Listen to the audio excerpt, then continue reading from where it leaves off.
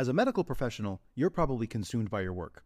Because of that, you likely miss out on big opportunities to protect and grow the wealth you work so hard for. Luckily, through passive real estate investing, you can place your capital in the hands of trusted syndicators who do all the legwork while you sit back and let your money work for you. Syndicators like Ascent Equity Group. Ascent Equity Group is led by 3 medical professionals turned full-time real estate investors who have secured $250 million in assets in just 3 years. And their latest opportunity, Sunrise in Chandler, is open now. Sunrise in Chandler is an exciting 177-unit value-add multifamily opportunity in the affluent city of Chandler, Arizona. This Class B asset in a Class A location was secured at a significant discount and is already cash flowing out of the gate, with 89% of the units still in need of renovation. Sunrise in Chandler is close to meeting its capital raising goal and will be closing soon. So if you'd like to learn more, visit ascentequitygroup.com/best deal to schedule a call. That's ASCENT equitygroup.com/best deal. This opportunity is open to accredited investors only.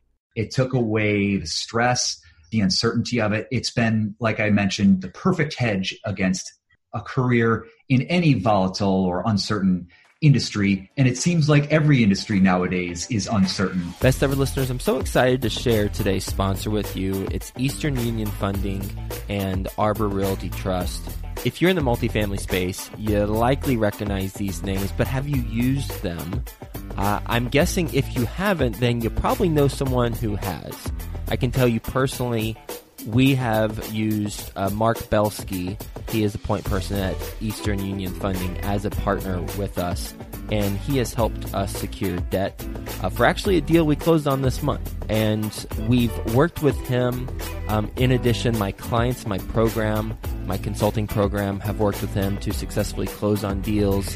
When we were starting out, Ashcroft was starting out, we had somewhat of a track record, but we weren't fully as established with our investor network. I went to him and we secured some equity, $500,000 in equity to fund one of our deals. While he works with more institutional partners, he's brought $200 million in equity over the last 12 months. He was able to help us out there, and we've built a relationship with him and Eastern Union Funding ever since. So if you need equity for your deal and you have a track record, then he's your point person. His number is 212-897-9875. If you need debt, then he partners up with Arbor on a lot of transactions. So if you're a multifamily borrower who wants agency or bridge debt, then that's the team to work with. We have worked with their team, both Eastern Union and Arbor, on deals, and people who have purchased deals from us, have used Arbor, as well as my clients in my consulting program, they've used it. So this is a recommendation that comes from firsthand experience.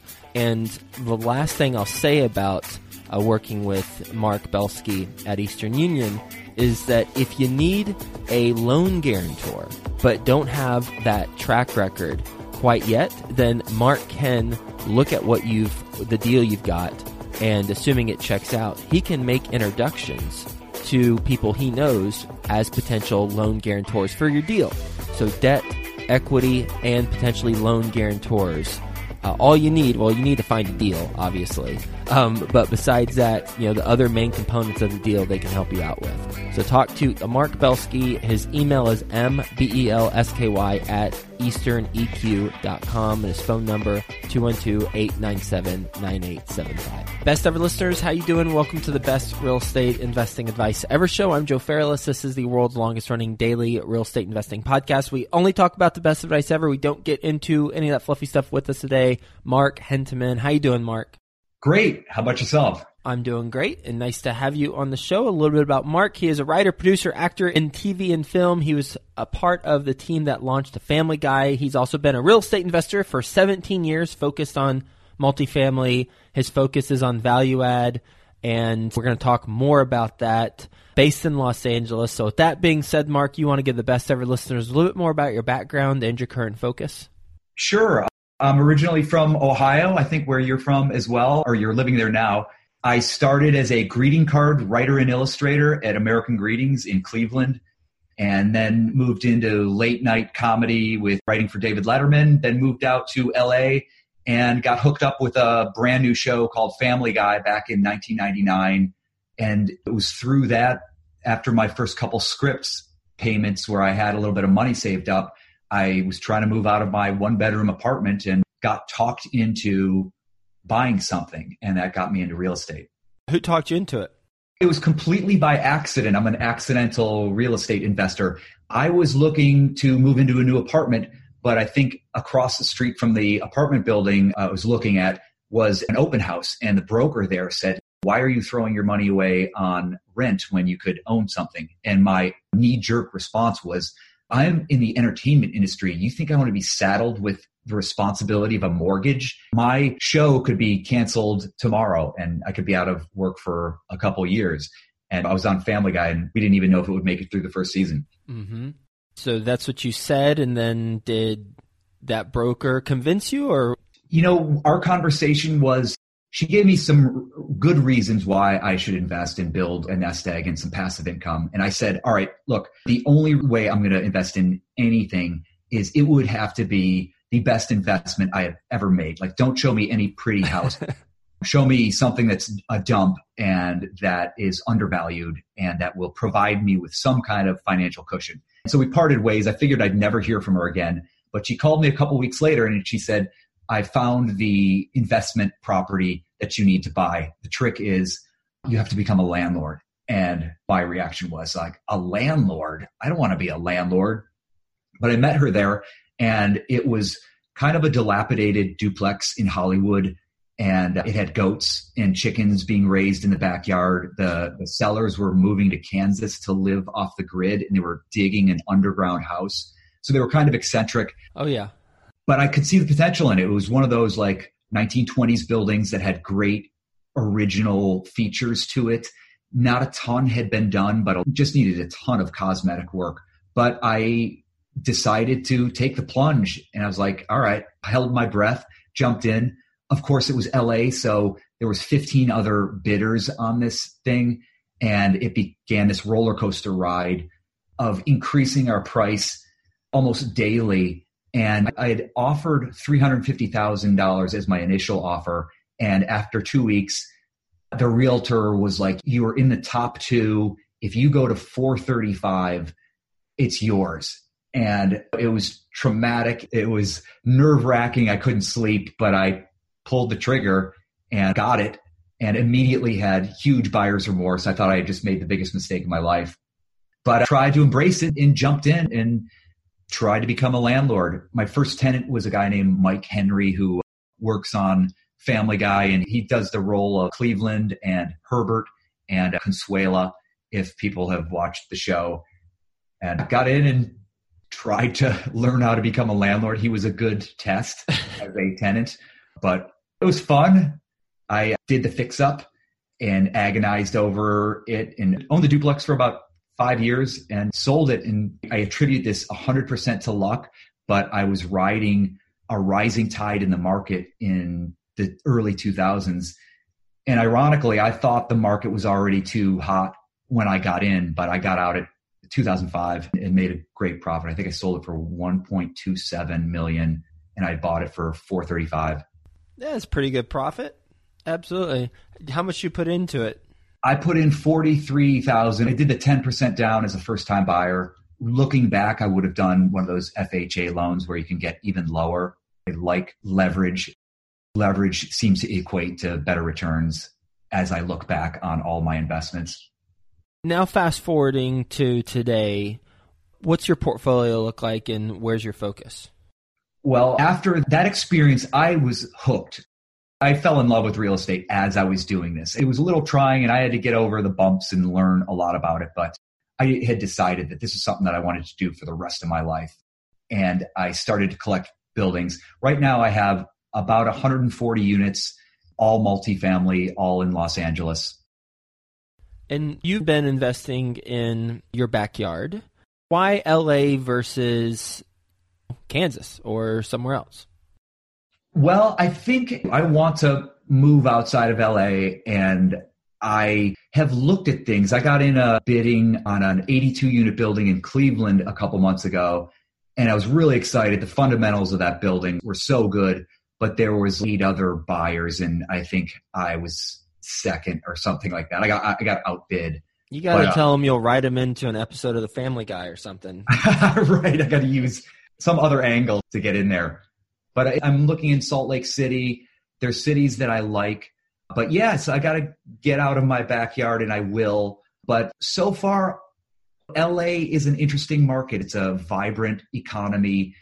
It's so diverse. It feels to me like there's 120 pockets of LA, and I know them. I drive them. So I know street by street. And in my experience, and even as LA gets heated up as it has been, I can see, at least I fancy myself as being able to see some neighborhoods that I know are inevitably going to improve just by their proximity to massive development, by their proximity to downtown, which is exploding, and they're still very affordable. So I have that knowledge of LA that I don't have at any other city, which has allowed me to continue to find deals in a complex market, even with thousands of other investors competing with me. Oh, yeah. And I'm looking forward to talking to you about your approach, because I don't interview a whole lot of investors who live in LA and actively acquire a portfolio of multifamily properties in LA. What was the last property you bought? The last property I bought was a 36-unit building, and it was in an area called Westlake in LA, which is an area that I like a lot. Like I said, it's really close to downtown. It was kind of an interesting scenario. I do this search. My approach is I get a ton of deals emailed to me almost annoyingly on my email every day. And anything that's interesting, I throw into a folder. But then I'll just go on searches of my own and I'll apply a filter. I like cost per square foot.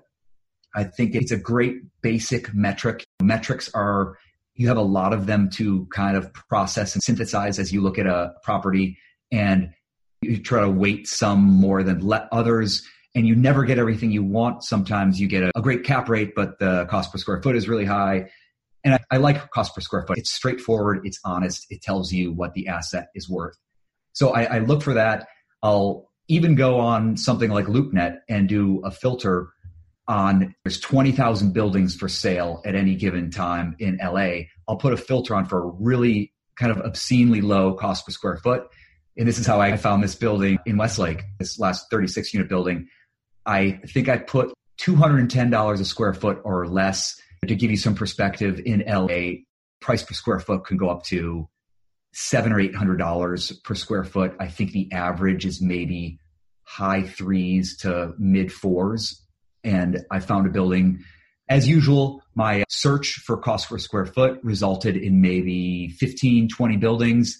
I eliminated 12 of them. How come? Based on what? I know the neighborhood. I could look at the building and see, all right, that's in a rough pocket. That building looks terrible. You kind of analyze why it's priced so low. And oftentimes there's a good reason why it's priced so low. But there's always anomalies where there's buildings that are priced low, and maybe it's for some other reason that's not evident on the setup. And occasionally some of those are in those early stage up and coming markets. And this one fit that profile. And I happened to know the broker. I had done some deals with him, and I called him and I said, hey, this looks interesting. What's the situation? And he said, as your friend, take my advice, run the other way. And I was like, what? What do you mean? And he's like, this is our third escrow, and it's just about to fall out of, and this buyer is going to back out. There's 3 lawsuits against the sellers, and it's all tenant lawsuits over issues with the buildings. There are these predator law firms that all they do is look for vulnerable landlords, and they found this team. This was I think a partnership that was running. They said it might have even been a syndication. And he said, they're trying to manage it themselves. It's 36 units, and they're not addressing things. And this quote unquote predatory law firm has found a gold mine in this building, and they just keep issuing lawsuit after lawsuit, and they've won the first couple. So they're emboldened. And I was fascinated by this. And I was just thinking, I was like, well, he's not going to be able to sell and pass on his legal liability to anyone else. And he was like, yeah, no, you're right. And I was like, I'm interested in this. And I said, keep me in mind. Let me know if this seller backs out. So I went immediately, called my lawyer. I said, hey, can I do this? And I told him the situation. And my lawyer was like, yeah, you could absolutely do this. He's a multifamily investor as well. Mm-hmm. He said, you need an indemnification agreement and I'll look at it. I'll make sure it's bulletproof. And I called my insurance agent and I said, how can I protect myself? He said, you've already got an umbrella policy. You've already got liability. We'll just boost your amounts on this and we'll be prepared if you end up in that situation. And I called my property manager. They're multifamily investors too. And I said, do you think I could do this? This is the situation. And they said, yeah, absolutely. We've bought these types of buildings. They've been in business for like 50 years. Mm-hmm. These are good opportunities. And they said, this is how you do it. The problem is the current owner is trying to manage it themselves and they're exposing themselves to obviously the litigation that is happening. He said on day one, we send out an email to all the tenants saying all issues have to be submitted by email in writing and we'll address everything. And he said, once you have a paper trail, that's your defense against these lawsuits. And he said, there are those law firms out there that smell blood with these buildings. But he said, if you just dot your I's and cross your T's, they're going to realize that you're not a good target for them. They're not going to get very far and they're going to move on and look for someone else. So that's what I've done. And I bought that. That was now 5 or 6 months ago. And I'm very happy. We've increased the income a lot. I bought it at $178 a square foot. It's probably twice that, I would say, in this area because this area is getting very hot. So I'm hopeful. Mm-hmm. How much was it? What was the total purchase price? The purchase price, I think it was listed at $4,500,000. I bought it for $3,950,000, and it was already well priced at the $4.5 million. I noticed when you were calling your team, the one team member you didn't mention that you called was your lender. So did you pay all cash or did you have a loan on it? No, I did. Sorry, I skipped them. I called They're him. not that important, are they?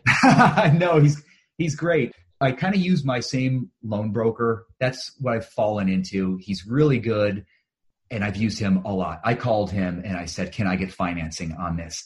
And he said, all right, well, over the years, we've put you with 7 different lenders. And he's like, there's this one lender.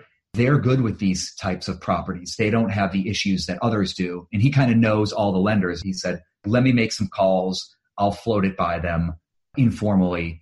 And he called me back and he said, I think we've got a great chance of getting them to finance this. And ultimately they did. Do you remember the high level terms of that loan? The high level terms? Yes, it was 25% down, 75% LTV.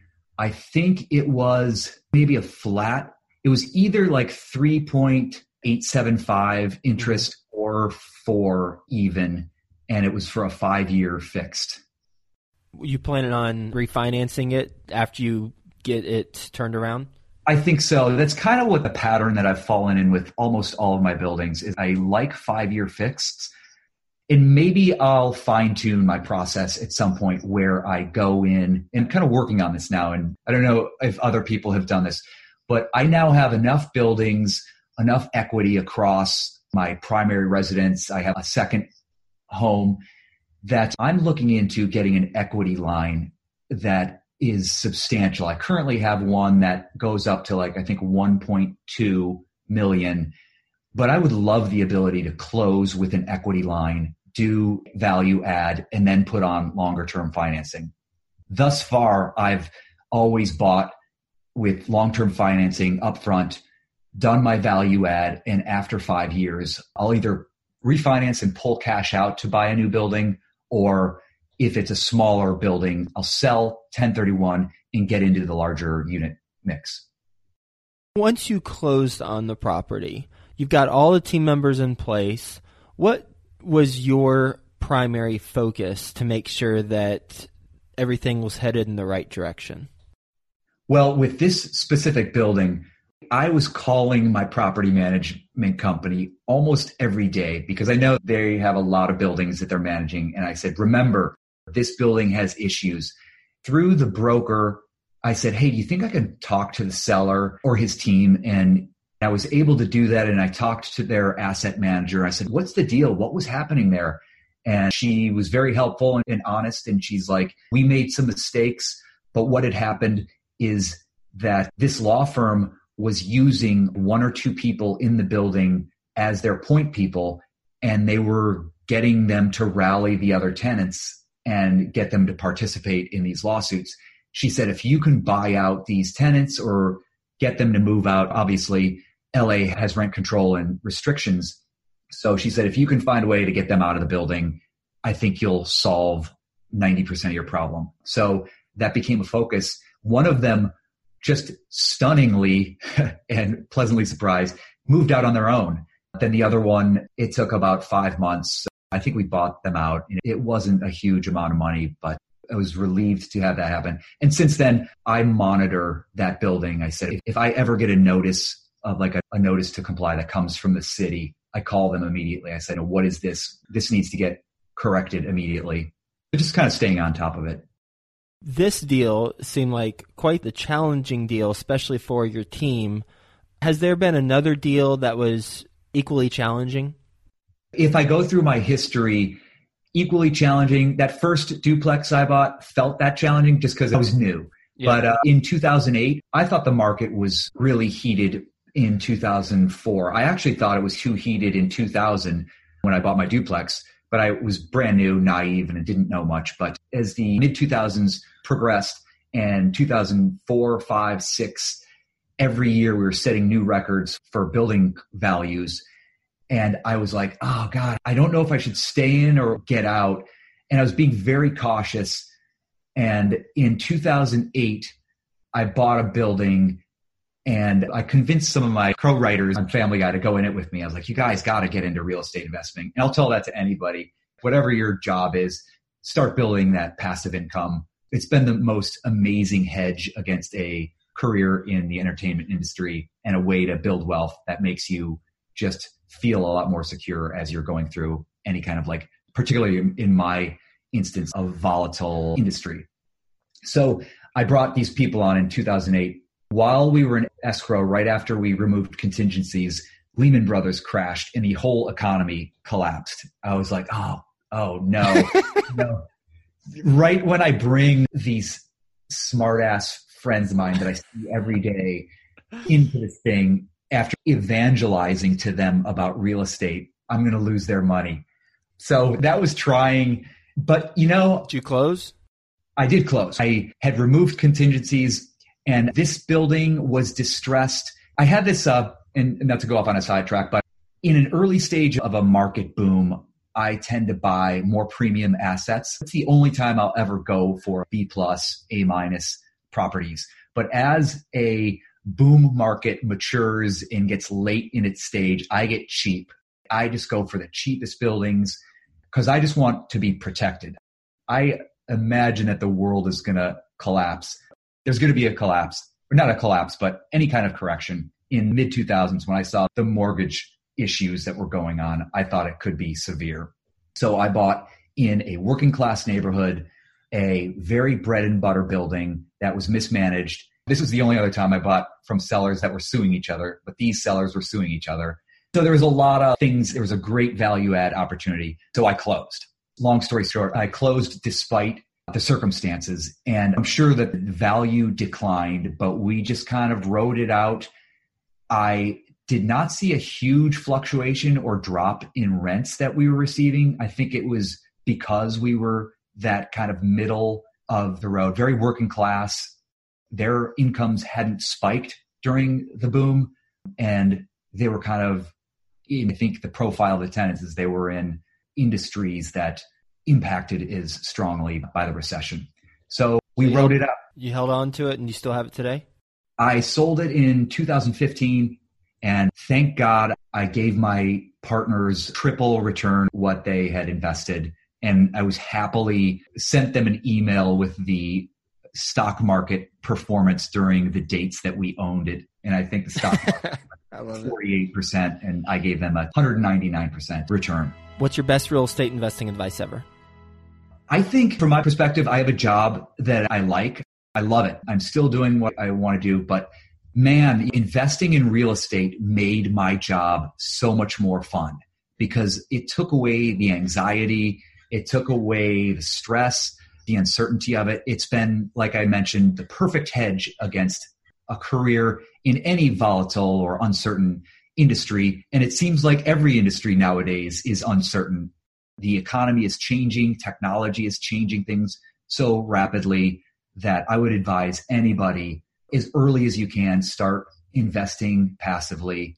And if they're not inclined to roll their sleeves up and manage these properties themselves, they could become a passive investor with someone like yourself, as I do. I wanted to participate in the Texas market, so I'm excited about that, to be working with you. But yeah, get in the game, but be careful right now. There is going to be some kind of correction. I don't know when. Nobody knows when, but the cycles are pretty predictable. We're going to do a lightning round. You ready for the best ever lightning round? Sure. All right, let's do it. First, a quick word from our best ever partners. Do you need debt for your deal, equity for your deal, or maybe a loan guarantor to help you get qualified for the financing? Talk to Mark Belsky. His number is 212-897-9875. That's 212-897-9875. His email is mbelsky@easterneq.com. Do you buy property worth over $1 million? And are you missing huge income tax benefits? Cost segregation is one of the methods I use myself to lower taxes on our properties and increase the cash flow. Call Yona Wise with Madison Specs at 732-333-1477. Best ever book you've read recently? Best ever book recently, Sapiens by Noah Yuval Harari. I don't know if you've heard of it, but he's like a scientist, and he kind of explores where the human race has come from and where it's going. And in the process gets into everything like economics and religion and all aspects of society. And it's really fascinating. It's one of those rare books where it's relentlessly thought-provoking and mind-blowing. Like on every couple pages, I just have to stop and be like, wow, I can't believe that. What's a mistake you've made on a transaction? The big mistake was the story I just told is don't go into escrow. I can identify a mistake that I made in that transaction is, and it might be familiar in this day and age, is I had started to pull back from my investing in maybe 2006. And I watched the market continue to set new records in 7 and 8. I had some money and I was like, I got to get back in. I wish there was a small correction so that I could jump in, buy on a correction, and then enjoy at a discount and then ride the market as it continues to go upward, which it had been doing for 10 years. And you're starting to get numb to it. You thought it was going to go on forever. So when the market had a little dip in early 2008, I got excited. It dropped 10%. I'm like, this is the time to get in. And that's where I jumped in on this building. However, I think that would happen to a lot of people that were waiting and they were trying to be patient, but the market just kept going up year after year after year in the mid 2000s. And my mistake, to summarize, is I mistook what I thought was a temporary small correction on what would continue to be an upward climb. I was at the tip of the waterfall and it was going to go down. So I think that's a tempting thing to do for a lot of people in a market like there is today, where just prices have been going up. I guess the silver lining is I'm thrilled that what I did buy, it had solid fundamentals. So keep that in mind.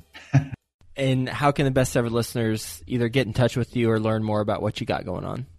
They're welcome to email me. It's my full name, Mark Hentemann at me.com. If they want to reach out, I love talking to other investors. If they're local and I have the time, I'll meet up with them. I'm in joke writing comedy world all day. So I love interacting with real estate investors. And adults having adult conversation. Exactly. People that could talk finances. Right. Well, Mark, thank you so much for being on the show. Thanks for talking about how you got started.